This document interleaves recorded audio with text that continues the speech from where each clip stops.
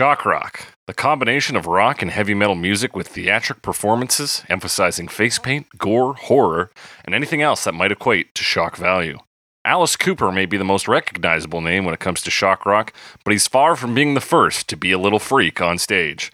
In fact, the origins of shock rock stem back to 1956, when Screamin' Jay Hawkins set out to record a, quote, refined ballad, end quote.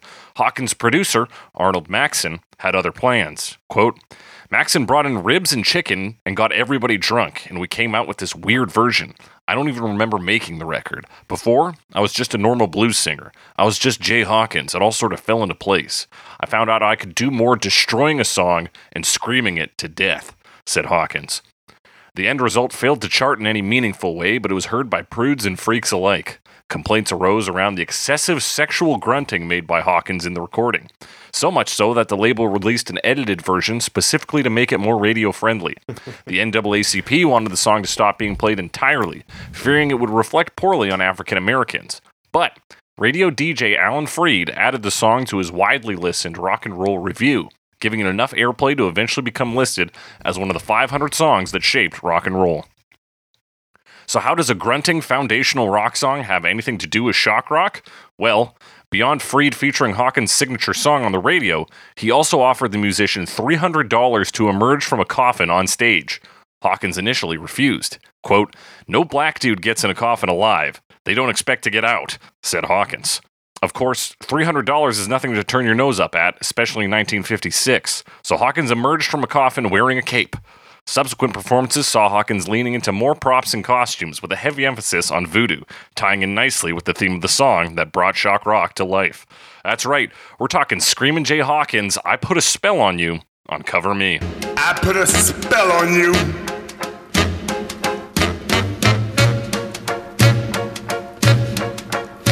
Because you're mine. That's right, it's Cover Me, the only podcast that compares famous songs to their many cover versions to find out which one loves you. I'm your host, as always, The Snake, joined by my co-host, who is mine, Alex Mildenberger. Alex Mildenberger. What is going on? Yeah, what is going on? It's Halloween, as far as you know. As far as y'all know. Going to see John Mulaney later. That's pretty cool. Yeah. Pretty excited for that. That's what's going on. What's going on with you? What's going on? You big Mulaney head, Alex? You little comedy nut? Well, comedy nut? I would hardly call myself a comedy nut, but I have watched his specials. And guess what? I think they're quite funny. Hey, there you go, Alex. Yeah. You've been keeping up with all his weird dramatic... He had a weird year, I think. Yeah, I don't really follow the gossip. I know the basic outline, but maybe it'll come up. I don't know. Come up, learn a little more. Fantastic, Alex. Things with me are just same old, same old. Living out here in the big city. It's fucking hot as hell out here. We're hitting, I think, 27 degrees tomorrow. It's a drought, isn't it? It's a drought. Send your water my way, people. Yeah, you're supposed to get address. rain. In Vancouver. In Vancouver, yeah. So apparently, typically, it's like between August and October, we get about 400 millimeters of rain. This year, we've gotten 50. A lot less. Yeah. Much less. But, I mean, yeah, drought is spooky. You know what else is spooky? Halloween. Jay Hawkins. Halloween. Ooh. Oh. Yeah, I love Halloween, Alex. We're big Halloween heads here. This is our Halloween song this year. What a classic. Yeah, and a classic that like predates its own classicness, kind of. Like it was a hidden classic, and then it got revealed in the following years, kind of. Yeah, because there's how I understood it. Hundreds of covers of this. Yeah, there's a ton, and like it's another one that like I knew from a cover, and it's one that gets put on like Halloween playlists as a kind of somewhat spooky song, but often the original doesn't. Even though it probably qualifies more. Yeah, because it does have a bit of that like novelty vibe to it. We'll talk about that, but it definitely feels more like for the season than say the the version I know is the CCR version. Yeah, definitely. Yeah. Or even the other big one is the Nina Simone one, which we are of course talking about. But that one is not kind of Halloween vibes, but More like jazz vibes up front first. Yeah, not in the same way, definitely, as the other two. And it Mhm. doesn't get put on Halloween playlists, perhaps No. for that very reason. That could be it. But Screaming Jay Hawkins, I had no idea this man was a thing, an entity. Yeah, he gets brought up, when looking back, like historically. But Mhm. certainly from a perspective of what I would look at, which is, rock and roll, it comes up and it's important. But his overall output generally isn't as much as just this song specifically and his performances. Yeah. In fact, reading his Wikipedia page and learning about him, it seems his primary output might have been children. Yeah, damn. Yeah, how Dude's many? got a lot of What was the kids. number? He claims to have had between 57 to 75 children in total. Yeah, and there was like a documentary or a biographer who was able to identify 33. Yeah, Which, and there was like a even if he website. was exaggerating with the 57 to 75 thing, which is like very specific numbers, like 33 is also a lot, 33 is a large number of children. even if it's less than those other numbers. That's unreal. That's too many kids, dude. Yeah. Just not to mention, like, if he was actually getting hit up for child support, like, he'd have to work This- like 33 jobs. Yeah, it's pretty spread pretty thin. Yeah. I don't know how Damn. much he was making off of this recording thing. Yeah, I don't know. He's getting $300 to come out of a coffin. That's That's pretty not bad. Yeah, from Alan Freed, who's another important name in rock and roll, in that I believe he's He coined the phrase. he coined the phrase rock and roll, or at least popularized it. Yeah. It's always hard to know, right? But he's a radio DJ who played rock and roll. I've only where I know his name from, he gets a shout out in a T-Rex song Okay. called Ballrooms of Mars. Right. Yeah. That's That's off. kind of why I looked up his name. Yeah, it's off of the Slider. The Slider. Yeah. Exactly. And I assumed he was what's the LSD guy? I assumed he was an LSD Alan. guy. Yeah. Oh fuck. O'Leary. Tim Yeah, O'Leary. Is yeah. that who you thought he was? Yeah. I think so. Or not that I thought it was the same guy, but I assumed it was just another like psychedelic type, Yeah. I for some reason was also like, yeah, he's probably one of these psychedelic guys. He does the drugs. No, he just was a rock and roll DJ, or like the Yeah. rock and roll DJ. So, anyway, there's a lot of associations here, and this was, mid 50s kind of thing. Yeah. So, early days. Early days, and to already have like shock rock emerging, like this is a very prototypical form of it, but I associate it so much with like 70s and 80s, like Alice Cooper, Kiss, like that style of music. So that to see it in 1956 is just bizarre. It's like wild that it's that simple of an immersion. It's like, what if a black guy wore a cape and came out of a coffin? Yeah, I guess so. But on the other hand, like we talked about Little Richard. Mhm. We talked about Tutti Frutti a little while ago. Right. A little while ago. Quite a while ago, we talked about Year Tutti and Frutti. a bit ago. And change, yeah. And even that, like, it wasn't shock rock in this, like, kind of horror-themed sense, but, like, it was definitely shocking to people, Right. Especially he would wear, like, makeup and stuff. And even, like, we watched Elvis, and it was some component of shock because they're like, look at him move his hips kind of thing, Right, and that was like an element of like people being raw, where it was Yeah. just like he's genuinely just like screaming like for Little Richard, or like he's genuinely True. just And this song too, like you hips. said, like some people wanted to ban it because of him screaming Mhm. and making guttural grunts and sounds. Like, you can't make those sounds, and that's like so absurd sounding now. And so tame, like Yeah. to you and I, this sounds Yeah. like a novelty. He's doing like track. it's Yeah, like, it's funny. and they're like, that sounds too much like fucking. You're like, what? You're like, whoa, way too sexual. What? You're telling us a lot about yourself there, sonically speaking. Interesting. So those sounds specifically. It's like you recorded this in my bedroom. Off the air. It's an invasion of my privacy. So like shock isn't like necessarily new to rock, especially because they rhyme, you know. Yeah. But also it does introduce this like occult element that really resonates with a lot of people. And like costume elements Yeah.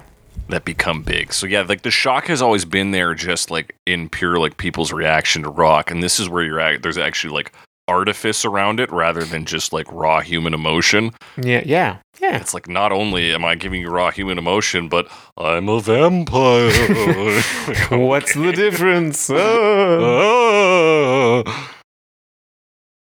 also yeah, bones or whatever on his nose. that's he's leaning into voodoo elements, of course, being a Black American. Bones in the nose. He had a skull named Henry as a prop, and a friend, maybe. I don't know if he ever like made it sing or anything. Well, but I mean, we were watching, or rather, there's like live footage of David Bowie performing, and I guess that's more of a Hamlet reference, probably. But holding the singing to the skull, which would also be either directly or indirectly influenced by this. Because I know David Bowie was influenced by Alice Cooper shows. Oh yeah. And yeah, anything theatric, that little freak was getting his hands on. Yeah. But yeah, you want to talk about raw? These lyrics, pretty raw too. Because there's not very many of them. Not very many of them. Simple. I read somewhere, I can't even find the note I took on it, but I guess he was just out of a breakup when he wrote this piece. So to put it, because everybody pretty much, if you know the line, "I put a spell on you," you basically know the song because you're mine. Like that's the. Yeah, that's the big part. That's There's the big other gist of lines. it. So it's about him like trying to almost keep a relationship even though it has ended against his will. Mm-hmm. It's kind of my broad read, but let's get into the down and dirty details here. Verse 1, "I put a spell on you because you're mine. Stop the things you do. Watch out. I ain't lying." Yeah. I mean, there's that. Let's finish out the verse. I can't stand no running around. I can't stand no putting me down. I put a spell on you because you're mine. Oh, yeah. Oh, yeah. Yeah, I mean, like, this relationship's over. It sounds like they broke up with him, kind of. It was maybe a bit messy. He kind of... I guess he's calling it running around. He's kind of refusing the end of the relationship. Right. And he's like, "You're running around on me," but it's like, no, they broke up with you, dude. You gotta... gotta accept that. But also, yeah, he's clearly upset. Yeah, he's being disrespected because she's running around. He's like, "Stop the things you're doing because it's very threatening, this one, because I am going to use magic." Can use magic to stop it. Yeah, that's definitely the read. Maybe it's just because of the delivery. I was kind of wondering because he does. I mean, we did talk about how it's supposed to be a slower ballad. Mm-hmm. If that would have just been like creepy. Yeah, if that like at the time they'd have been like, "Oh yeah, this makes sense in 1956," but like coming at it today, you're like, "Well, this is fucked up." Yeah. Whereas I think you're onto something. The theatric element of it, the inclusion of dark magics, makes it more palatable because you're like, "Well, yeah, he's a bad wizard." Like he's yeah, he comes across as this like evil genius type or something, Yeah. Or spooky sorcerer, I guess, is probably more appropriate. Yeah, he's some weird, powerful entity that is not benevolent. He's petty, and he's going to use magic on you, so watch the fuck out. Mm-hmm. Because, yeah, obviously if this is just a dude, and he's like, "Don't do these things, or there's going to be hell to pay," and there's no magic involved, you're like, "Whoa, you need to stop." Yeah, you're just threatening someone now. That's just harassment. Which, again, mid-50s would be like, whatever. Yeah. Well, maybe it wouldn't be. That's my impression. No. It probably still would be kind of fucked up. Yeah. But also, it seems to me, based on my modern perspective, that people wouldn't have reacted as strongly at the time. Well, yeah. That said, he was also black, so maybe they would have. Maybe. That's right. There's a lot of different layers to this. I keep thinking of Take on Me, where he says, "I'll be coming for your love anyway." And how today that line does not read well in what is otherwise a pretty genuine like love song. Yeah. Whereas I think this one already has it in the context of him being like not like a protagonist. We're only supposed to kind of relate to him in the way of like, yeah, I have also felt upset that people have left me and I wish I had spells to put on them. I wish it was that easy, right? Mm-hmm. But yeah, I think he is just he's a little ghoul that we're not necessarily supposed to be like, yeah, get her back, buddy. Verse 2 though, stop the things you do, watch out, I ain't lying. We've already heard that line. Mm-hmm. I love you, I love you, I love you. Yeah, I don't care if you don't want me. I'm yours right now. I put a spell on you because you're mine. Yeah, there's the other, like, well, it's kind of a weird line because like it starts questionably. You know, Yes. I don't care if you don't want me. You know, because you don't necessarily know what's coming after that. Yeah, And right. The next line, fortunately, is quite indirect, and I think that maybe saves it a bit. From a Yeah, modern I'm yours perspective. right now is 'Cause- almost sweet. Yeah, it's definitely doesn't seem as threatening, although, you know, overall it could be taken that way. Yeah, it's almost an admitted, like a confession to the fact that he's under their power. 'Cause he's Right. like, listen, he's telling you That's that I put the a spell twist. on you. It's clearly not working. Yeah. She's still doing shit. It's not his spell or whatever. Yeah. He's From like, some I'm already belong to perspective. you, but you're supposed to belong to me. So get on my level, really, is what he's saying. Like, Yeah. So, and I think a lot of like versions that focus on the like love story side of things. mm-hmm. Well, I mean, they really focus on the "I love you," screaming "I love you" multiple times Yes. line, but then so that's very important for those ones. And Absolutely. and then There's- also the following line. Yeah, I don't care if you want me. And of course, that put a spell on you. Even that, I think a lot of people think of that and they think of like seduction, like I put a spell on you. Right. So ignoring the other lines, it's like, oh, this is just a song about being hot and seducing people. Yeah, I So guess there- so. yeah, Or so there is just, interesting, like- attractive. Like layers you can take or leave on this piece because it is very simple. It's not necessarily a song with a positive message. It is mostly just like an emotional mess balled up in Yeah, it's kind of four just like a different cry lines. out Yeah. in frustration and pain of just like immediately after a breakup being like, no, I can't accept this. Yeah. It feels And- messy. It feels like immediate post breakup.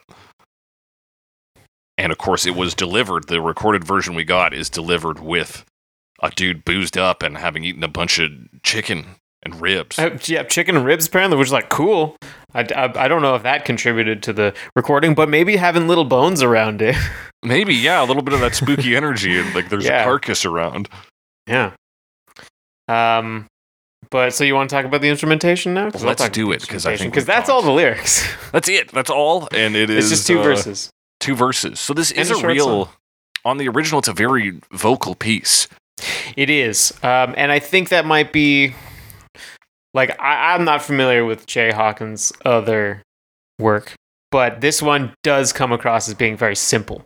You know, Mhm. like it does kind of sound like once you know the story, like oh yeah, this kind of sounds like they were just messing around in the studio because it's very simple. Yes. And like they kind of set up a rhythm with like that quick bump, bump, bump, bump, bump saxophone and Yeah. stuff.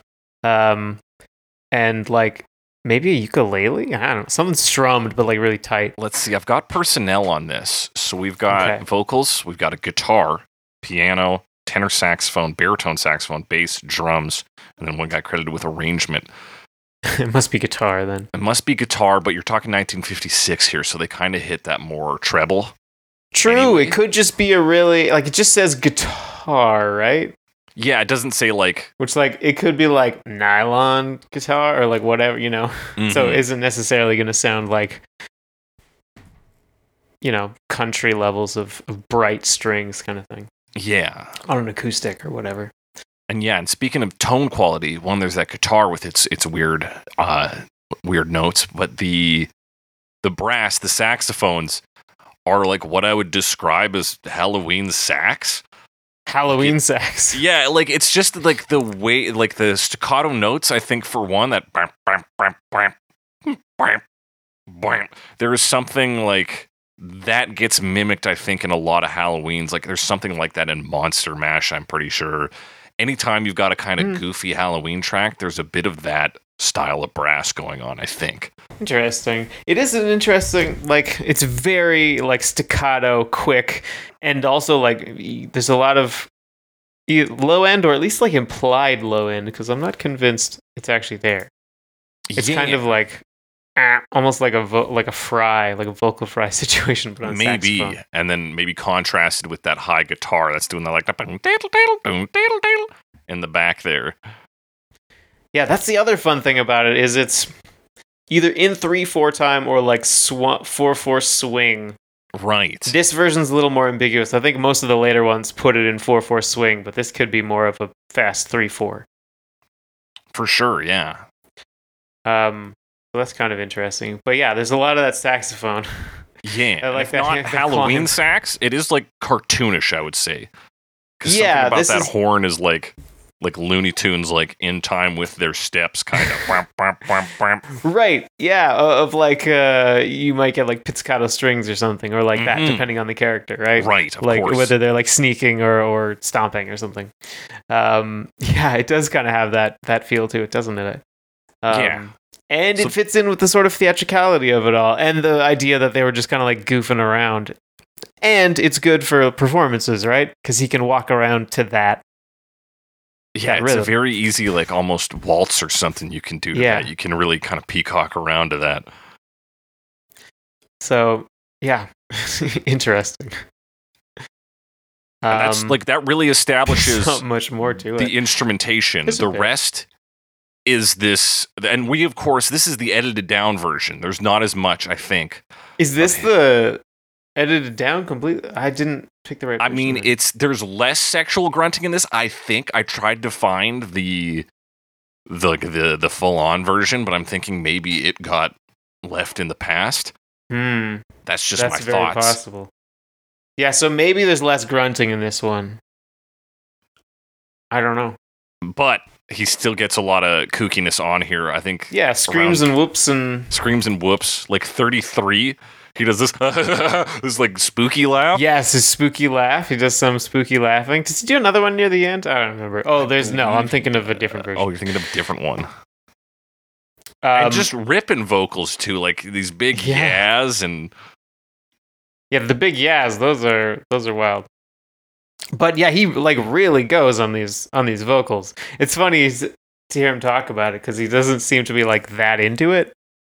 yeah. I mean, it turns into kind of a novelty, and I get it. That can be difficult, but at the time, or like difficult to manage as an artist.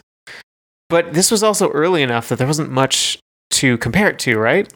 Like this is an Yeah. early example of like a novelty song defining an artist. Mhm. So I don't know what else there would have been that he could look at, say like, I don't want to go down that path. Maybe Yeah. it just is a natural thought of like, well, it's not really serious. And Yeah, because he did. yeah. I read some of his Wikipedia, and he initially wanted to be like an opera singer, and even this was supposed to be a refined ballad in his eyes. Mhm. So he kind of stumbled in some ways into rock and roll, made his purchase there with the Coffin Act and these things to keep himself in the business.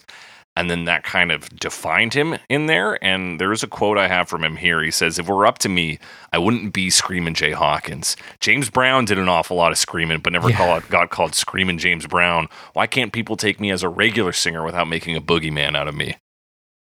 Yeah, which, I mean, that's always unfortunate to hear that kind of stuff, you know? Yeah. But at the same time, like, you can't really control how you're perceived, and it sucks. It sucks. Yeah, you kind of just got to roll with it. Also, the amount of fucking he was doing, Screamin's also a good name for that, I think. Yeah. Fits a bit. Yeah, it's tough to like reconcile who you become sometimes because of the choices you make, I guess, and the public perception you get. Yeah. But, I mean, it's hard to argue that this song has a strong legacy, and as much as he maybe, and, you know, it's tough to know if he came to terms with it later in life or whatever, because oftentimes that's what happens. Yeah. At least oftentimes that's what people talk about happening. Maybe Yeah, it's just a particularly- survivorship bias situation. But Yeah. he Like it's hard to argue with the song's legacy, and I think it's a positive legacy. I think so too. Yeah.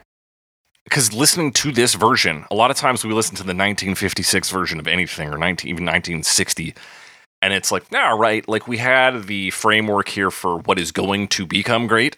Yeah. I think this version is great it stands on its own. Yeah, definitely. This is like all here. It's as simple as it is, like it's all it needed to be. And there are different interpretations of that are also good, but it's not like they diminish this one. This one kind of stands on its own. Absolutely.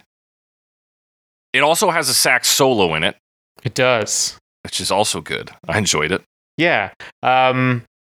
Still, it's really short sax solo, but like it kind of sticks with the tone of the song. The notes themselves are still fairly short, but a little less staccato. Yeah. But everything keeps everything very, quick. Yeah, it goes along at a clip. And yeah, it is simple. It leaves a lot of, and of course the lyrics are also simple, so it leaves a lot for people to play with in the later versions, which you're going to see, but it also makes its own point, like we've said. So yeah, I think it's a great version. Alex, you said you watched some live footage of Screamin' Jay Hawkins. Can you tell me anything about it? I mean, it's him on stage, right? So he's got some like pretty, I don't know how I would describe the outfit. I thought it was color footage, but now that I'm watching it again, it looks black and white. But yeah, he's got a skull on like a stick, and he's got like little bone things, horn things on his face. We talked about how he like leaned into kind of like voodoo aesthetic.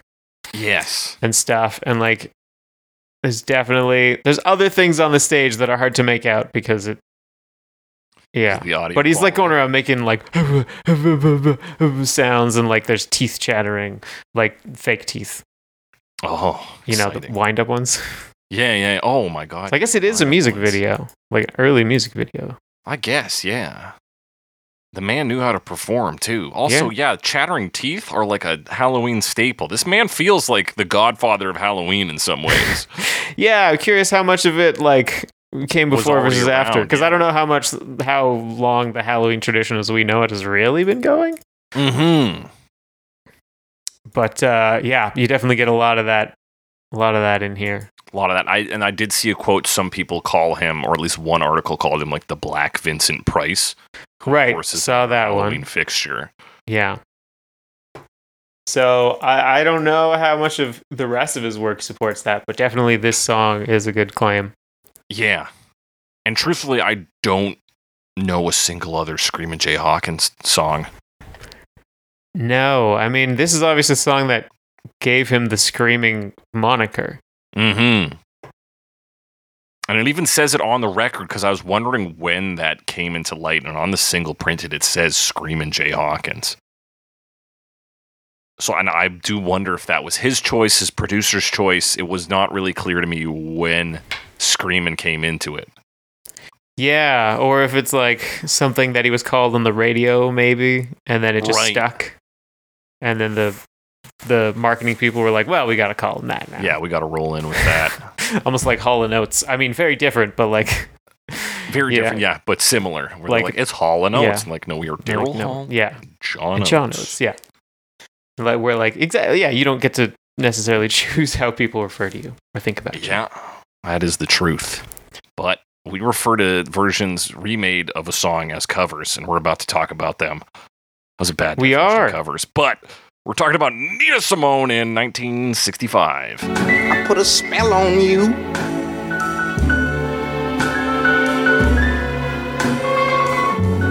Cause you're mine.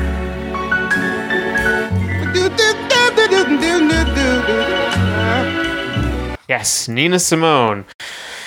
Who's a big deal. Nina Simone's a big deal in like music in general. Often referred to as like a jazz pianist, but I think she always considered it more of like classical music. That's what she's almost more like Americana at this point, speaking maybe with a jazz leaning, but she is such like an American music fixture. Mm-hmm. And I think we previously talked about her cover of Wild as the Wind. We did. Which is a pretty tremendous cover. Yeah, it's phenomenal. And that's a song made for a movie. Like, yeah, what a strange legacy on that song. a strange legacy. Check out that episode. Check out that it's episode. from just this past January. I Or 2 think January? so. This January, 2 January, one of the two. Yeah. Phenomenal song. Also a great Bowie cover. But yeah, we're talking Nina Simone. Her album This Is On is named after this song. So I Put a Spell on You. Mm-hmm.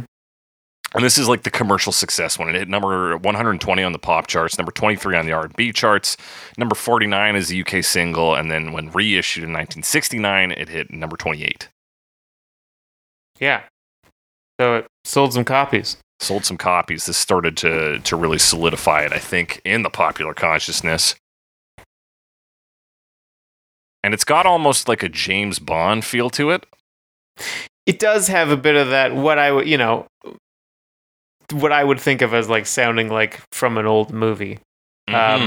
Which mostly just means like there's some orchestration on it. Yeah. And like one singer kind of thing. Wow. One powerful the one singer. I guess the one powerful singer is more of like a Bond song kind of thing. So yeah, you get these strings in at the start and some low brass. Very soft brass compared to the original. Yeah, it's a very, very different feel to the original 100%. song. Like, this is where I could see, like, I was questioning whether this song would work as a more serious song. And I think she makes it work as a more serious song. Absolutely. So I guess, yes, it does. Do I view it differently with a woman singing versus a man singing? Possibly. Maybe I have to examine that. You know, Maybe. but I think it works. Yeah, I think it works phenomenally. There's some great, like, piano licks on this. She's obviously got a great vocal performance. Oh yeah, definitely. Her voice is very distinctive and singular. You know, she is, I think, one of the most sampled artists of all time. I don't know if there's a statistic on that, but she is widely sampled. Yeah, I believe that. and very, very distinctive. You know, to hear She has a her very, voice that on all that kinds voice of is distinct. stuff. So I the mean, you piano say, is it playing? different having a woman sing it? It's almost just different having Nina Simone sing. Right. It's just because Nina Simone is Nina Simone. Yeah, maybe that's all it is. The piano playing, you mentioned it. Yeah, very like flowing, particularly on the verse. Where I took note of it, and like kind of made me think of. I mean, this isn't Wild as the Wind, but it sounds like wind. Oh. I don't know. Like, just this really kind of fast, like arpeggio sound that just is high up, high register, just Yeah. flowing. Oh, yeah. It's just like, yeah, it is like breezy a bit. And she throws in kind of some of her own, I'll say syllables, like it's jazzy scat style vocal improvisations, right? Yeah. Those in the da-ba-da-da-da-da. But I can't do it, obviously. But. We were just talking about a dude, and this will be, I don't know if this episode will come up before or after. We were talking about a dude wearing a fedora and how it was before fedoras really fell out of like the goodwill of people. Right. And this is like Nina Simone is what makes scat seem like a good idea. And then everyone's like, yeah, let's do that. And they're like, we're going to fucking do that. And it's the worst thing. And yeah, there's a lot of good sounds in this one. There's a harp. A lot of good sounds. Yeah, a bit of harp in there. Harp. This one also has a saxophone solo. Yes, it does. Which is interesting, I think, because it kind of reintroduces short, quick saxophone notes, which we saw in the original. So it's almost like most of this song is very like much in contrast with this solo, but also the original.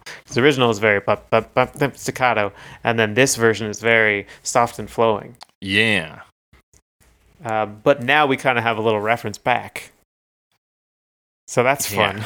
Absolutely, and you see it in a different context where it's playing counter to these large sustains and these big swells. So yeah, it's a cool totally move. different. It's so simple. You know, just like changing the articulation a little bit. But it makes it feel so different. Yeah. It's great. Another good move that I like that she does. Second verse, she cuts out the very first line, Yeah. which is kind of a repeat of a previous line anyway, and just like says "I love you" a bunch. Which- Yeah, that's such a good take. Like just coming in on those "I love you, I love you." You're like, oh yeah. Yeah, really focusing on that. I mean, that's the important part, is that like feeling of heartbreak and shouting "I love you" multiple times. Yeah, that's In like the next desperation. Gets that emotional point beat. across pretty Yeah. well. So taking out that repetition of a line we've already heard, like we've already established that, like from a plot-wise perspective. So like move on to the next part. And that part is in some ways a climax. It's just the rawest emotion. We've put magic aside, we put everything else aside. It's just this simple idea the person is trying to get across. I love you. Yeah. So, way to go. Way to go, Nina Simone. Knock Way it to out go, of the Nina park Simone. again. Yeah. Just a monster of music. Because it's Halloween, baby, so we call them monsters. But Yay. hey, you get a big band finish on this, so a very definite finite finish, and Yep. we're out. Big ending. She sings You're Mine. Yeah. Crazy good. So then we're going to move on, though, into 1968, 3 years later, with the Creedence Clearwater Revival Band. I put a spell on you. Because you're mine.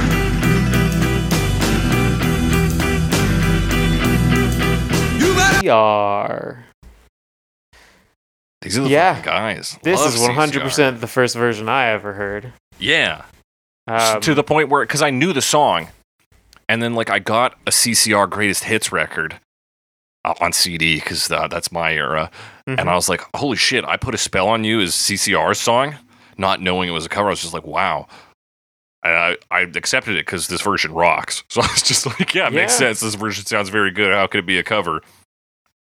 Well, here's how. They didn't write it. Here's how. Yeah. CCR, of course, they're a band. Maybe you've heard Yes. of them.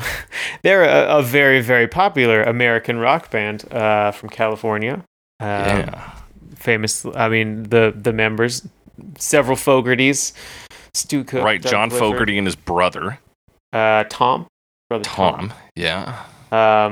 Yeah, they were kind of, as I understand, they were actually kind of, because back in the late 60s, when the Beatles were kind of winding down, Mm-hmm. there was a big focus on like who's going to be the next Beatles.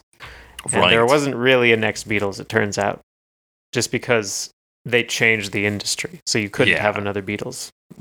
That's probably an oversimplification. But these guys were considered a candidate for that because they were just so insanely popular. Yeah, talking in the same light, there was also the idea of the new Dylans, right? That is true. Which is similar but different. But so you have this idea of the clear successor to the Beatles, Yeah. and the Beatles like style of performance, where really like CCR, also sometimes their genre is referred to as swamp rock, yeah. is like too American to have ever been the Beatles. Yeah, very different. But there's still, I mean, the Beatles obviously had a lot of American influence as well. Yeah, but undeniably. It sounds very different. Yeah. But they are, and they have such a strange, like, pop culture resonance, because they aren't the Beatles, but they come up a lot, and almost anybody hears CCR, and they're like, yeah, obviously, I know CCR. And they Obviously, weren't they around fucking for rock. that long also. No. But they definitely have some solid tunes. Solid tunes. There's a documentary on Netflix now, narrated by Jeff Bridges, about Cool. CCR. I haven't watched it yet, but of course that's done because Jeff Bridges' character in Oh, right. It's Creedence shit. tapes. the Creedence tapes in, why can I not remember the name of the movie? Big Lebowski. Yeah, Big Lebowski. That plays such I want to say a huge role. It's mostly just a recurring gag about the CCR tapes Yeah, in his cars and 'cause not he being hates the stolen. Eagles and He hates likes the Eagles, CCR. loves CCR. Great bit. I think but supposedly it's important because it's related to like the one character who, like John Goodman's character, who was Right. a Vietnam vet or something. Yeah. Oh, Anyway, okay, right. And of course, the classic Fortunate Son, Fortunate Son. so Yeah. tied to the Vietnam War. Anyway, getting a bit off topic. And yeah, talk about They're a big CCR deal. all day. They got big some deal. good songs. Check them out. Maybe you've heard of them. Yeah. Check 'em Maybe out. you've heard of them. If you hadn't, listen to this. I'm Yeah. just going to insert all 4.5 minutes of 4.5 CCR minutes. into the track. Put a spell on you, and then just move on to the next one without saying anything. Yeah, nothing to be said. Yeah. This one stylistically changes it. I mean, brings it into this blues rock realm. Yes. Very different from Nina Simone, fairly different from Screamin' Jay Hawkins as well. Mhm. It's also John Fogerty singing, so he's got some pipes. Yeah. He kind of I don't want to say he screams it, but like he's got like some roughness, some gruffness. Yeah, we're at a point It's here a where power. rock and roll has a little more definition, Yeah. where the idea of screaming like Screamin' Jay Hawkins does on the original track has been refined and kind of sanded off to be, I don't want to say less rock, because I think rock and roll is still pretty like rock and roll in the 1960s. But it's different and 68. more normal. But it is more refined, and it like we are hitting what is audibly pleasant to people. Yeah. Yeah. Yeah, I think So that makes sense. We kind of take the novelty out of the original. We re-emphasize the blues rock element and some of that. I brought up them being called swamp rock because I think there is a bit of that energy here. We're trying to conjure the bayou in this the same bit way swampy. Jay Hawkins was yeah, conjuring voodoo. that's another funny thing about Creedence Clearwater Revival, because they're from like California, California, yeah. not like the deep South, like Louisiana, but they do kind of present themselves in that way, or they did. Yeah, right down to the name. Creedence Clearwater Revival sounds like some Louisiana shit. Yeah, I don't even know what that means. No, it just If sounds anything. good. Maybe it doesn't mean anything. Anyway, so, and speaking of pipes, because I did say pipes earlier, Pipes. the beginning of this song has like some sound effects, kind of like it almost sounds like a Mad Science Lab. Mm-hmm. So you kind of get that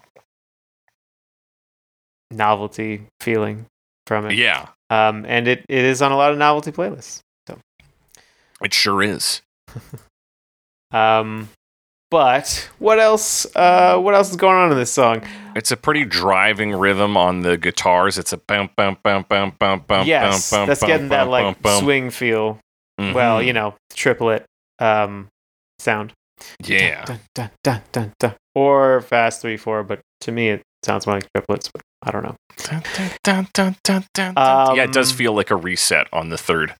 Bum, bum, bum, bum, bum, bum, bum, bum, bum, bum, bum. But Yeah. so that goes on throughout. That's kind of the rhythm guitar, but you also get another guitar playing like slower chords. But that's kind of like the setup. And yeah. I mentioned the blues, and it really feels like that because it's like they do the verses. The instrumentation is fairly consistent, Mhm. and then they throw in like a really long guitar solo. Yeah, they just knock out some great solos in this. Yeah. Big instrumental section. Vibes of like other songs we've talked about in that vein where it's minimal lyrics and then you just hit them with X minutes of just ripping guitar. Solo. I think it's about 2 minutes of just a long guitar solo. Yeah. With a few different sections. There's some cool stuff. Obviously, the solo is very influenced by that triplet feel. And there's also an extended section in the middle where he just kind of like bends strings, I think. Yeah, like, that. yeah. That's classic. That is Yeah. like an iconic moment in this song for me. Is that? That sound. So that's cool sound. And like Yeah. the fast drumming bit. Yeah. It's Which great happens a couple improvised times. rock. Like this is Yeah. blues rock. The same way people think blues is cool. Like what I just said about Nina Simone with scat applies to CCR for guitar solos. It's Right. like people are like we need to do that, Just do that. And then, maybe. but it's do it. never as good as what you're trying to imitate. That is true. And then they throw in the other verse, although it's actually a repeat of the first verse. They don't do the "I don't care if you don't want me" line. Yeah. Does that mean anything? Probably not, because I don't really get the idea they care that much about the lyrics, more the tone of the song. Yeah, this is definitely like a vibes piece. Yeah, and the lyrics, like they pick this song to base it off of, obviously for a reason, because they have the right vibes, but they just kind of build off those vibes. Yeah, buddy. It's we get another big rock finish for this one too, similar to the Nina Simone version. There's a definite endpoint. I'm skipping to the end because there is just so much like instrumental. Yeah, there's not a whole lot else to say about specific parts. It's like it's kind of sneaking in a guitar solo between a couple verses of a song that already existed, Yeah. Which is such a like blues rock thing to do. Absolutely. And it can You go know. so poorly. We've talked about so many versions like that on past episodes where yeah. we say 2 lines and then we just go off and it's like, well, this Like sucks. 7 minutes later, we repeat those 2 lines. Like, oh, Yeah. But no, this is a good example of solos with some lyrics around it. damn. Yeah. Quite there- enjoyable. Quite enjoyable. There is a music video for this. It's not all that interesting. No, we weren't sure exactly if it was made at the time or put together later from footage. The lighting does seem very consistent and deliberate, though. Yeah. Oh, I mean, it's not like it was put together from unrelated footage or anything. But it's kind of interesting. It's very just like bits. There's some cool-ish shots. It's not that great overall. Most of it is just showing the band, but like really up close, so you can't even see them playing their instruments. Yeah. Which is why I thought maybe it was like just other footage, and they're like, they're not playing the right song. It's fine, just Right. zoom in. Like, not on their hands, on their faces. But like I said, it's consistently lit. Yeah, they do this fun shot too around like the 44-second mark where they do these spinning shots of each band member. Yeah, and they're Or kind of their heads they're rotating. like superimposing footage. Yeah. So it'll fade between the band members or show multiple at the same time. Yeah. So in terms of like even techniques that would have been available at the time, like this could be done during the late 60s. Would it have been done though? I don't know. There's a copyright. Yeah, like how 2018. experimental would this have been considered in Yeah. 1968? Like, I don't know. Plus, just the Wouldn't have been quality of possible. some of this superimposing is pretty modern, in my opinion. Especially with some of the, I mean, they're kind of pushing the like psychedelic part of it, which is another Yes. reason I would think it would be late 60s, right? Mm. So I don't know. But yeah, it's kind of neat. There's some cool shots, like various, like, yeah, showing things moving over top of still things, and Yeah. lots of those putting shots together. Very like kaleidoscopic at times. Yes, that's the word I'm looking for. Yeah. yeah. So basically, just get shots of the different members imposed over this like pulsing kaleidoscope. Thing. It looks like some kind of liquid pressed between like sheets of glass or something. Right. Yeah. Something like that. Yeah, kind of bending light and blocking light. Except a lot of the shots just look like paper cutouts of the band members. Like they're not. Yeah, they moving really as do. well. And then it kind of goes into just showing the band playing, but like it's close-ups on their faces. You can't see them actually playing. Yeah. Then it pulls out a bit near the end. And like that's kind of it. Oh, the harsh lighting. I mentioned it was consistently lit. Very harsh lighting. Yeah. Very little, harsh little lighting. spooky, just a little bit. Very kind of orangey, red end of the spectrum. Yeah, it definitely hits the mood of the song Lots of pretty shadows. well. Yeah.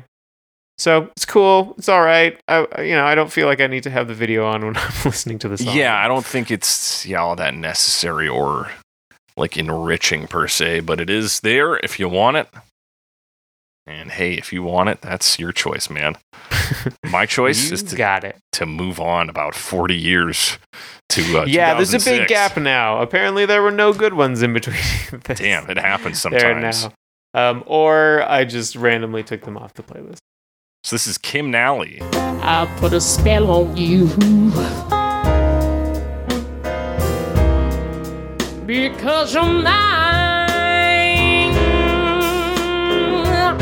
Oh, you're mine. Kim Nally, 2006. A doctor. A doctor. Yeah, I don't know what her doctorate is in. It never told me that. I'm assuming probably music theory or Could very jazz well studies be. or something. She's a jazz and blues singer. She does have a 3.5 octave range, according to this Wikipedia page, which is Yeah.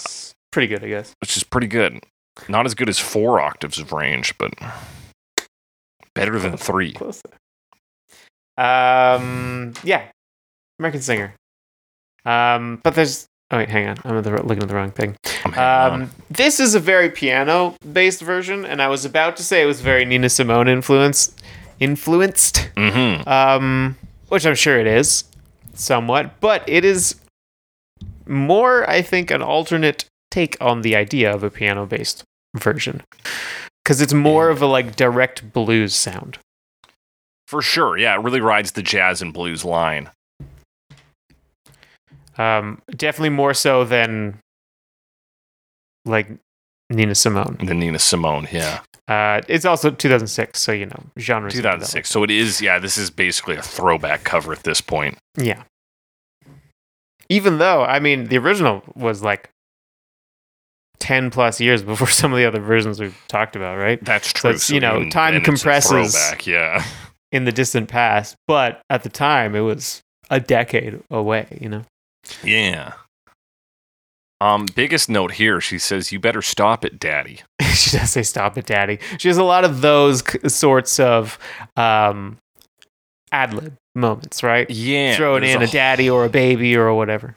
In fact, and as we get to the end, there's a whole ad-lib section, which is like a call-in response between her and the instruments. Yeah. Where she says, "I got my black hip moves," and then they play a line that I got my four-leaf clover. I got a gypsy woman giving me advice, and I got some red hot. Maybe she says lips. I put tips, but it's probably tits. Tits. I gotta keep on ice. Got to keep on ice. Got to keep them on ice, and they're red hot. Something with an I vowel. Yeah. And ending with s. S. Letters in between. Who fucking knows? Yeah. But what about the rest of the version? What's that before like? We get there. It starts out pretty chill, Yeah. or on the chill side. Like there is an electric guitar, which I think makes it, in particular, sound quite different from the Nina Simone version. It's a little overdriven, and it's kind of playing blues licks. But there's the rest of it is like a lot of this piano, because it is quite piano based, and it's playing a lot of chords and stuff. Yeah. And then your kind of gentle drum. Like the piano and the drums make me think jazz. The guitar makes me think blues. And then her vocal performance kind of rides between the two. Yeah, because there's a lot of moments where she kind of has that like digging in. She's a pretty strong singer. Yeah, she's a very strong singer, and she does a lot of those stutters as well. Yeah. So she's, she's chewing it up. She's obviously, in the spirit of the original. Yes.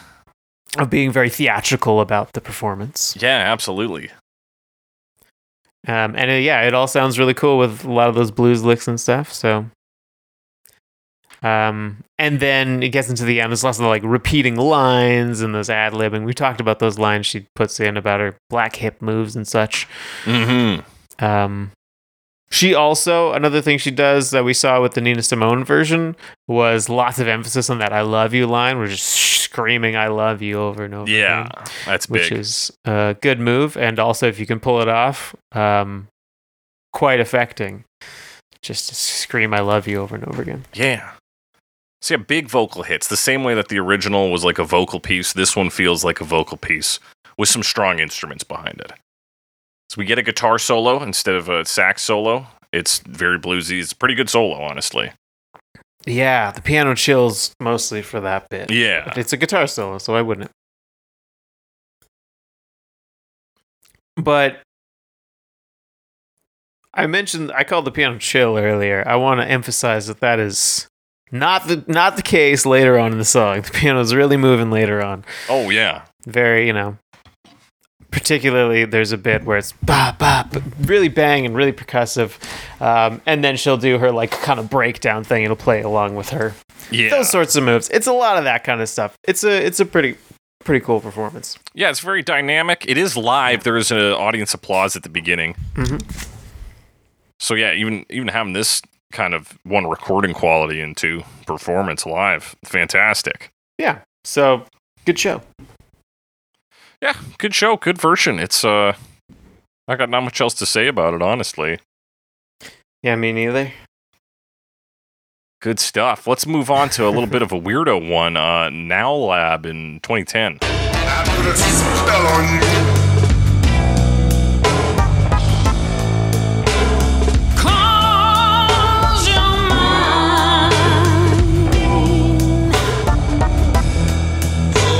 Yeah, I really wanted to talk about this one just because it has like a few references in it. Yeah, so it is that are fun. described as a music/word/image project created in 1985 by Eric Forsmark, Peter Danielson, and another guy, Ulf Kjellger, promoting cross-border mobility for long-lasting peace, love, and understanding. Yeah, I don't really know What that means. what that means. It means that this has a vibe of kind of like cut up audio and those sorts of elements. We kind of enter with TV static, a lot of samples of just Screamin' Jay Hawkins talking. Yes. Not just Screamin' Jay Hawkins, though. Who else do we got in here, Dum Alex? dum. So the beginning of this song, or the very beginning, he says, "This is Screamin' Jay Hawkins." Yeah. Then the song starts, and then it plays a clip from Fire by the Crazy World of Arthur Brown. Ah! And that's the "I am the God of Hellfire" line. Okay. That's from that song, which we were also thinking about doing this year right. for Halloween. Of course, Arthur Brown is noted as one of the other kind of big progenitors of shock rock. Yes, and he also covered "I Put a Spell on You." We're not talking about it We're today. not talking about it, but there you go. Good to see him getting mentions in the episode. So yeah, this is like it does feel like an art project of music where this guy's just kind of like putting together things he thinks of when he thinks of this song. Well, I was wondering if maybe, and I found evidence to the contrary, but I was wondering if maybe it was all samples from different versions that we just didn't know. But he does seem to have some actual like vocalists and instruments playing. Like I'm watching a live version, Okay. and there's a singer. There's a singer. Yeah, I Or feel like two. that singer is his singer, whoever it might be. Is what? Sorry. I think that like the singer is on this track. The female vocalist is Yeah, the somebody he female brought on, yeah. vocals. But there's a few sets of vocals actually on this track. Yeah, I mean, we get like yeah. grumbly goblin type vocals and Yeah, there's stuff. the low, gruff, grumbly goblin vocals. That there's female vocals, and then there's another guy maybe. But there's also some like narration, Yes. and I don't necessarily know where that comes from. Like, because he says like, "I've got a song called 21 Eyeballs." I think that's the Screamin' Jay Cow Hawkins. Is that Screamin' Jay Hawkins saying that? Yeah. Oh, does he have a song called 21 Eyeballs? I don't fucking know. Because like I looked up those songs, I could not find a song called 21 Eyeballs. Not that I looked that intently, so I don't know what that's referring to. Because I don't know Okay. who has a song called 21 Eyeballs. I mean, it's, Because I think if you listen to him saying, "This is Screamin' Jay Hawkins," and then you so it's hear kind him of say, all "I got part a of song it. called 21 Eyeballs," I'm the same doing really voice. bad. Yeah, it's the same voice. okay, that makes sense. So it's possible that that's just like him playing up the character, or Yeah, I maybe he think just that- didn't record those songs. Maybe you he know? didn't. It's possible he had those songs and they're just unrecorded. But it also It's- sounds like it would just be like character fluff, like he's on stage. Yeah, it does kind of sound like, because like you can see he says 21 Eyeballs. Mhm. Then he says cow eyes, so we got eyes, and then he says cow lips, so he's still talking about cows. So it's like each one is Right. like the last one with one like part He's of like it just changed. trying to improv, and he's Yeah. like, well, "Shit, what's something out there?" He's like, "Cow eyes." Oh, I Sounds already like said eyeballs. mildly panicked improv. Yeah, cow lips. Fuck, I can't get away from cows now. There's another kind of lips. Yeah. So okay, and he's talking about it like being weird, basically. Yeah, so I think like a lot of the talking stuff is just Screamin' Jay Hawkins samples. Yeah, and a lot of it plays the bump, bump, bump, bump, but it's on like synth. Yeah, it's this synth like kind of thin organ sound. Yeah, and yeah, lots of samples of him screaming and singing various things, and then they got their own singer, and they're mixing in some of the original vocals. Yeah, it's hitting you from different speakers. Some of it's in the left, some of it's in the right. Yeah. Sometimes it passes back and forth. And there's a guitar solo too, Yes, there is. which is actually kind of cool. I thought it was like an interesting sound overall of this, just like mashing a bunch of stuff together, and then just Yeah. put like a kind of cool guitar solo in, and then just like go back. Yeah, and it sets you up in a real like chaotic, strange space with these samples and the Yeah. altering vocals. It's definitely spooky. Yeah, I guess it has that feeling of, I don't know, it's just like mashing a bunch of stuff together. Like it's like a jam session, but not everyone brought instruments. Like some people just brought like a bunch of samples of Screaming Jay Hawkins, there's just a right? dude with a cassette machine, like here. Yeah. Now. So it has Let's a go with you. collaborative feel to it, I guess, which is maybe Mhm. kind of what their thing is. Yeah. And the elements don't. I mean, everything works together, but it does. Some of it feels a bit random. Yeah, some and I ways. think that is sort of some of the Yeah. the intent is a sort of art house feel where you're just supposed to be like, I don't understand these things, but it's making me feel a certain Yeah. way. And it's like enough of I put a spell on you. They're like, I get it. Yeah. It's enough of a thing I already know.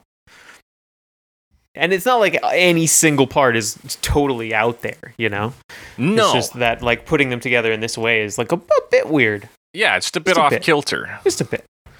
But I think that aligns with the original and its emphasis on being just weird and Yeah. strange. So, So it's cool. yeah, cool little version.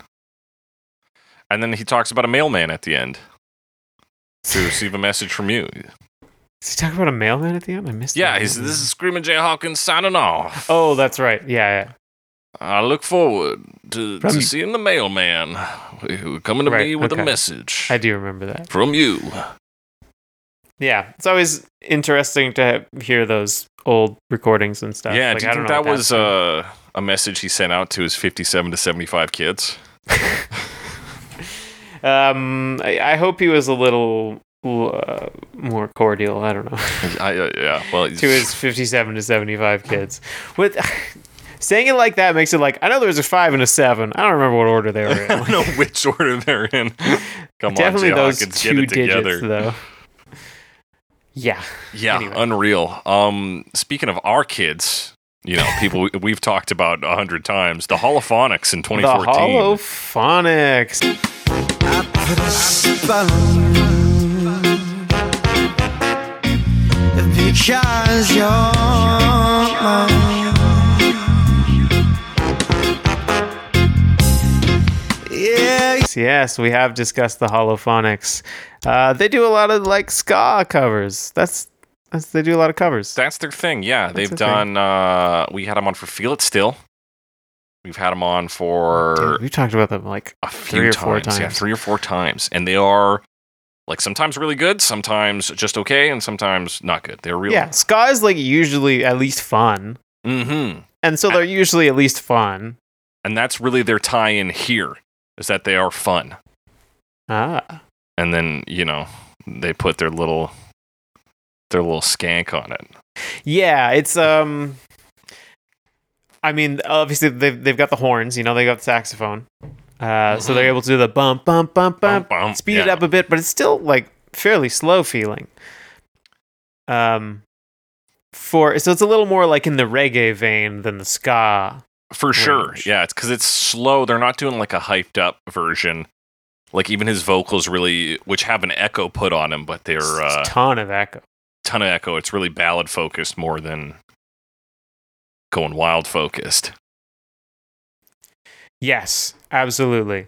Yeah, he doesn't do like any crazy screaming or anything, but a lot of it is playing with that echo, Mm-hmm. right? Because like lines will overlap, and Yeah. as it gets more intense, everything will just get that like cacophony on it, where like the echo is overlapping with what he's saying and overlapping with another echo and another. So it's Yeah. pretty cool sound in that way. It's a lot of that like tapey, echoey stuff. Mm-hmm. This feels 100% like one they threw into their repertoire to have like a Halloween set. Because you even Yeah. get this like organ sustain in the back, which is just like classic Halloween. Yeah, but also like pretty accessible to a ska reggae group. Yeah, this is a very easy translation. Like instrumentally, it's working. It's like clockwork here. The skank's fine. The horns are great. Like it's all good. Yeah, but they do a pretty good job of moving into that kind of slightly spooky space. Yeah, I think. I mean, partially just because that's how the song feels to play, but also, you know, they make it work. What I did like was the way they did their ending, because they continue to play with the echo as they kind of pull things out. But the echo is so long, things take a while to fade out after they stop playing. Right. So that kind of adds to the fade out of like you can just stop playing something and then you still keep hearing it. And like the skank is still there, or rather the skank drops out, but it's still there, like right at the end. And you can hear it like fade as the saxophone keeps playing. So that's kind of cool. Yeah. Oh yeah, you can hear it. The other thing about this one is it's still a full minute of saxophones. Like they do the Creedence thing. Of, Yeah, where it's like extended solo. Not as long as that one, but still But yeah, fairly. You know, definitely want to give it that space. And since like they are a ska group, like they have dedicated brass. They have guys who are there specifically to play brass. Give them a chance to shine here. Absolutely. Yeah, And- so I would say that I liked this one. I like this one. Yeah, a bit of that spook vibe, a little bit of that like mournfulness, with the echoey vocals and his just general vocal performance. Mm-hmm. And then, yeah, good horns, good echo. It's a solid version from him. Way to go, fellas. These boys might not be lost, but Tim Capello in 2018. I put a spell on you, 'cause you're mine.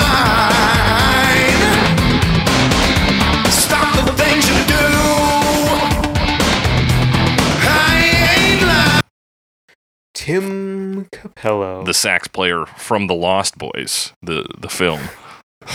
Oh, okay. I didn't get that. Oh, okay. No, I don't know how I knew. I haven't even seen The Lost Boys, but I know that footage of him playing sax so well that, and this is like his fucking thing. He's just a beefy saxophone player who like doesn't wear a shirt a lot. Yeah, I don't know that movie. It's a vampire film, but like a horny one, I think. Right, unlike all the other vampire Unlike all the films. other ones, which are very tame and very That are repressed. Not porn. Porn. I just read the word porn on his Wikipedia page. Hey, what's he doing but there? I meant to say horny. Well, it says something about porn pop, known to perform in a G-string. So yeah, that messed up. Yeah, straight up. He's just like a horny dude. He supported Tina Turner in the 80s and 90s as a saxophonist. Yep. And yeah, he's just known for being ripped and having a ponytail and playing Playing the saxophone. saxophone. And yeah, this is him performing this song. But it's also like such... I mean, this is from 2018, but it's very like 80s rock. This right? is such 80s rock. I'm surprised this song is not about a car now. Like, Yeah. and the vibe on this is so like of that era. Yeah, it's so... I mean, it's just this distorted guitar and like... I mean, it's all saxophone, right? Yeah. Like so much saxophone. So over the top in that sense. Like this is very extreme. I guess that's in keeping with the spirit of the original and some of the And definitely as like a shock keeping thing. in spirit with his porn pop. This is His music porn to strip pop. to for sure.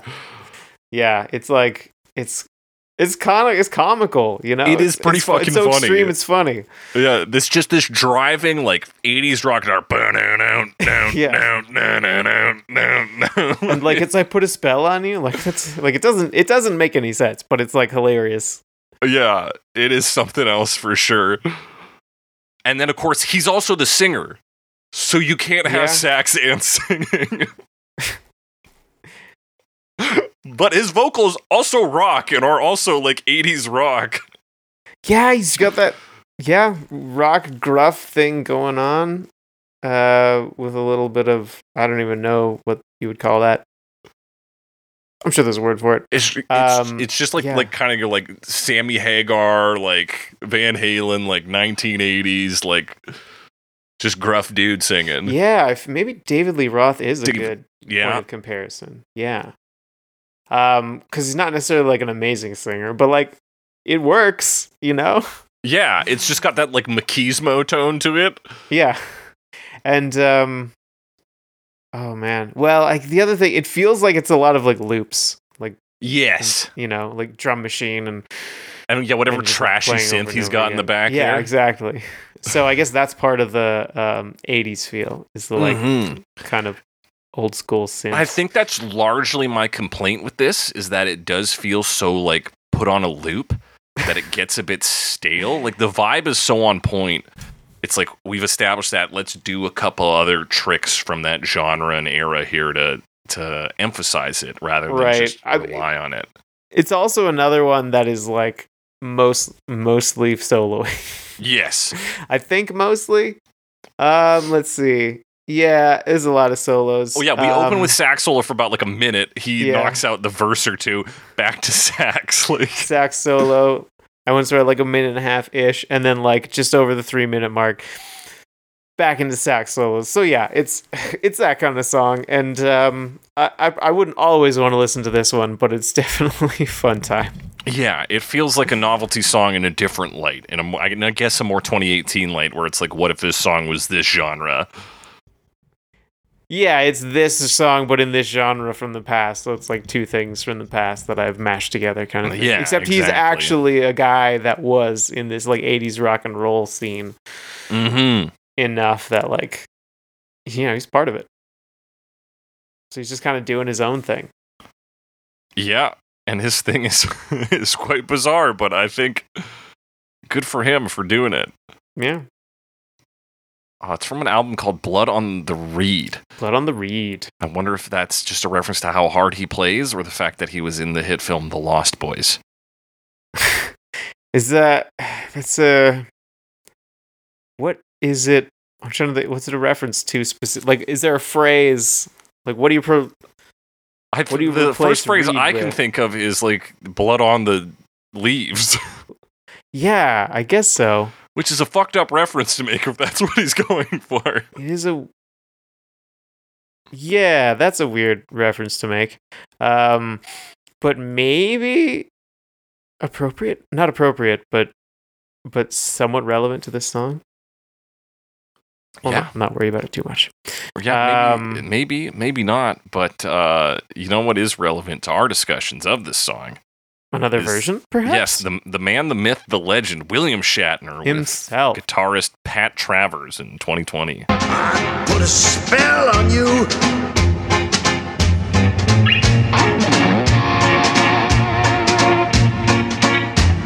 Cause you're mine. You're mine. Oh, yeah. This is Another William Shatner. another William Shatner. So this is this is past his famous Rocket Man performance. Much past. But he's been doing this forever. Yeah, He's been putting these out regularly for decades. right? decades. Yes, He does these kind of spoken word things, songs. Like he speaks and there's music happening. Yeah, Also, he's William Shatner. Do you know who William Shatner is? Canadian. He's a famous guy. Yeah, icon, actor, singer, guy, dude, Do spaceman. we need to introduce William Shatner? I don't know, man. Introduce I feel like William like Shatner. is it our responsibility? Yes. I mean, Do yeah, we I need guess. to do it? Do we need to do Would it? we have to? No. It's probably more important we focus on Pat Travers, who True. people are less likely to know. Pat Travers, because I don't know Pat Travers. So he's a Canadian rock guitarist, keyboardist, and singer. He doesn't really seem to have like a specific claim to fame. But he's like worked with people. He's supported Rush on their Drive Till You Die tour, which was for a farewell to Kings It's a long time ago. a long time ago. Okay. So yeah, he's been around since the 70s, right? So, Yeah, been around since the 70s. He's never really like broken out as far as I can tell, but Yeah. he has worked in the scene, and I imagine musicians know him in Canadian rock. Yeah, I mean, he's been working for 5 decades. Yeah. And has Yeah, been in the working, scene, so so- obviously he's getting by at the very least. And yeah, playing on with groups and on albums. Yeah, with people as big as William Shatner in the year 2020. Yeah, in the year 2020. Playing some bluesy guitar. Yeah, so this is like right off the bat, or at least off the bat, like at the start, it's the least William Shatner's ever sounded like. Usually he just sounds like himself. Yeah, I saw the two names at first without researching them. Mm-hmm. And then I was like, oh, that Pat started. Like he's the first voice. But no, it's all William Shatner. It's all William Shatner, yeah. But he's really trying to get into the like Jay Hawkins vein of crazy guy screaming. Yeah, it really is like Mad scientist his thing. take on it. Like he's like, oh, I heard the original back when I was a baby or whatever, and now I'm going to bring the William Shatner version of that to 2020. Yeah, he would have been pretty young. He's in his 80s though, so. Yeah. But like also that's clearly the version Shatner would go to because there is so much theater and so much room to just be a goofball. Like his performances aren't really singing, they're spoken word, right?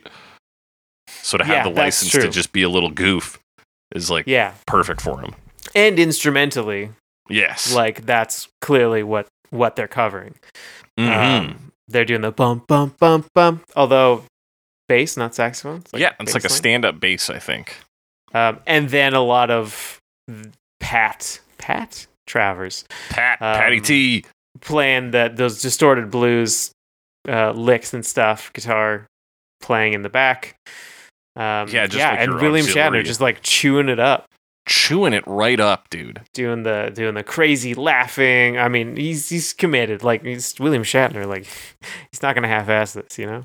No. Bouncing all around between sinister and crazy and screaming and laughing and doing the lyrics, but he's Yeah. speaking them also. He doesn't sing. Really taking his approach to Rocket Man and refining it, we see here. Yeah, I mean, there's only one character in this one. Yeah. This is Rocket Man's 3.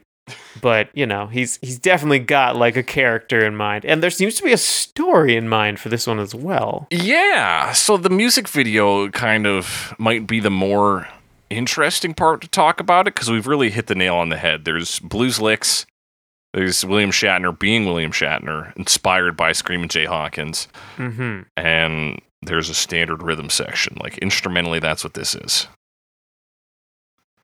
But Mhm. the video, Alex, is animated. Oh, it and sure is. Is horny as all get out. Yeah, it's... I mean, we talked about the story of the original song and how it's kind of this breakup. Yeah. But this video sort of reimagines it as just like a horny old man lusting after young women, basically. Yeah, after this very like German-styled bar wench in some animated bar. Some random animated, Like a- smoky bar. Yeah, like a dive. Yeah. You got Pat Travers and a pianist up on the stage. So it's diegetic music here. Yep. But but possibly not diegetic vocals, at least not not At until he first- gets up at the end. because he's like the video. I mean, he's sitting at a table, chatting, Yes. and he is doing the lyrics, and like there's just other stuff going on in the bar, Mhm. the animated bar. Like there's one bit where I believe the bartender lady.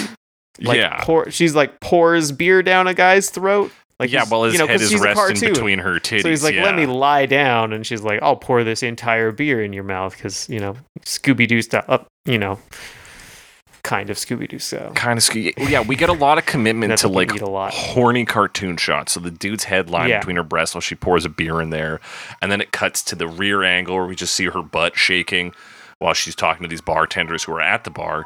Then there's just a shot, like a first-person angle of her looking down and pouring a beer while they are all looking at her because she's got big old titties. Yep. Yeah, if the animation was better, you'd almost think it was like a Ralph Bakshi joint. But it's not. But it's not, I assume. I don't see his name in the credits. I don't see it either. And then she goes and brings him a beer, but she like doesn't like really entertain him in any way. She just grabs his unfinished beer and fucks off. Some new one. Yeah, he like imagines her rubbing his shoulders, but it's Yeah, the not real. It's a smoke ghost. Turns Yeah. into a ghost of her that is rubbing his shoulders as he fantasizes about getting with this bartender. And he like kind of gets more and more upset as it goes. He shouts more and more. And she's just kind of dancing around and bringing people Yeah, bringing people alcohol. And then at the end, he like gets up, and then it's quite clear that he's actually screaming this shit. and they're like, Yeah, the last simmer line where down. he shouts "You're Yeah. mine," and everyone's like looking at him like, "What the fuck is this guy doing?" Do you see that dude with the massive tongue? Yeah, who's got his tongue under Two glasses of beers. beer? Well, he's also Like got he's two gonna other slurp them up, glasses. Scooby-Doo style. But what's weird about this video is that the William Shatner is depicted as himself, Yeah, but also like very sinister. very sinister. So it's like, why would he not be like just a different little creep and not just William Shatner? The image of William Shatner. I don't think William Shatner cares that much about like his image portrayed as a character, you know? Like he's always been an actor. Right. So it's just like it'll sell So more. it's like, if we yeah, see. of course my face is on it. It's me portraying a character, right? Like, and we know who William Shatner is, like, enough. You know, he's got enough of a public persona. I think it's not a problem. Right. I think you might be right there, Alex. But yeah, it's maybe a little weird. It is a little weird. Certainly, Incel some people Shatner. be like, no, we're telling a story about somebody else. People are like, But no yeah, way. probably putting the face on it's more important to get people to watching get the it, maybe. people in, get the people going, Alex. Yeah. Anything else to say about this exciting version?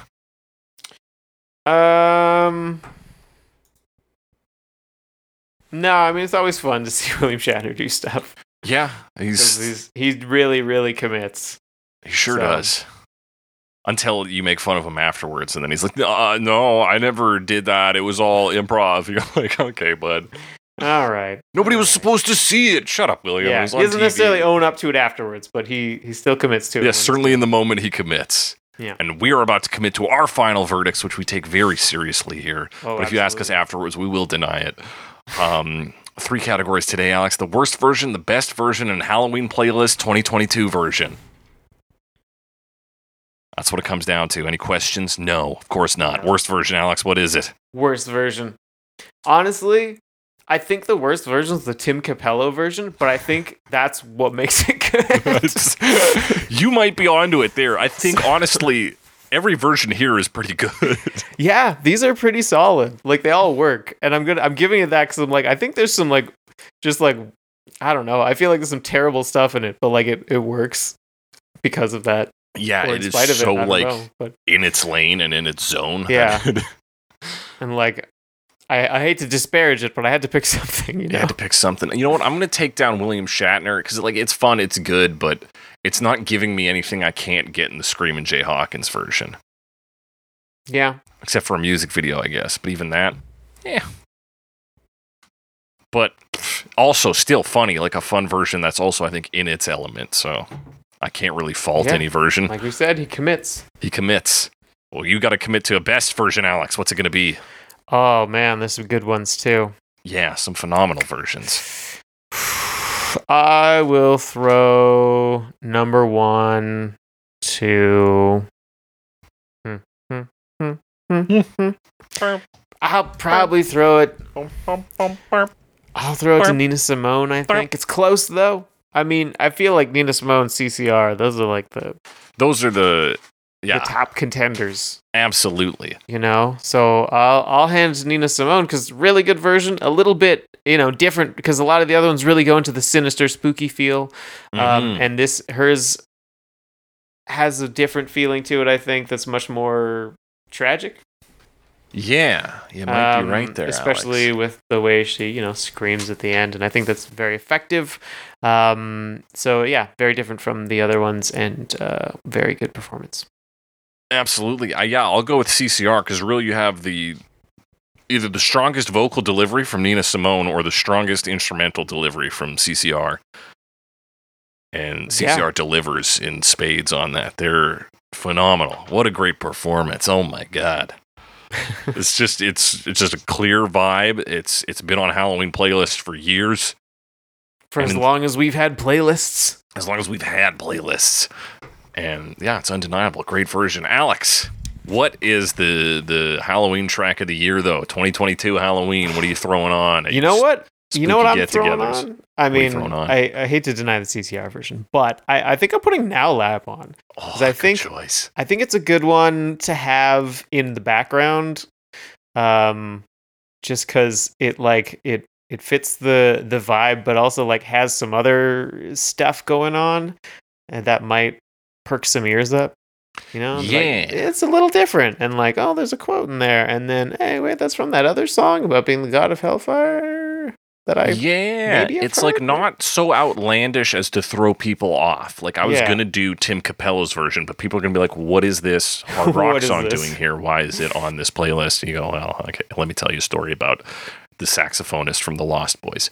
But with Now Lab, it's like just off enough that people might perk up a little bit and be like, "Hey, this sounds like something I know," but it's also not. But it's also just a very kooky version. I think Now Lab is the Yeah, right and- choice, Alex. And like in many ways, an effective tribute Yes. because it is a lot of Screamin' Jay Hawkins quotes, but not just from the one thing we know him for. You know, Mhm. so it's cool.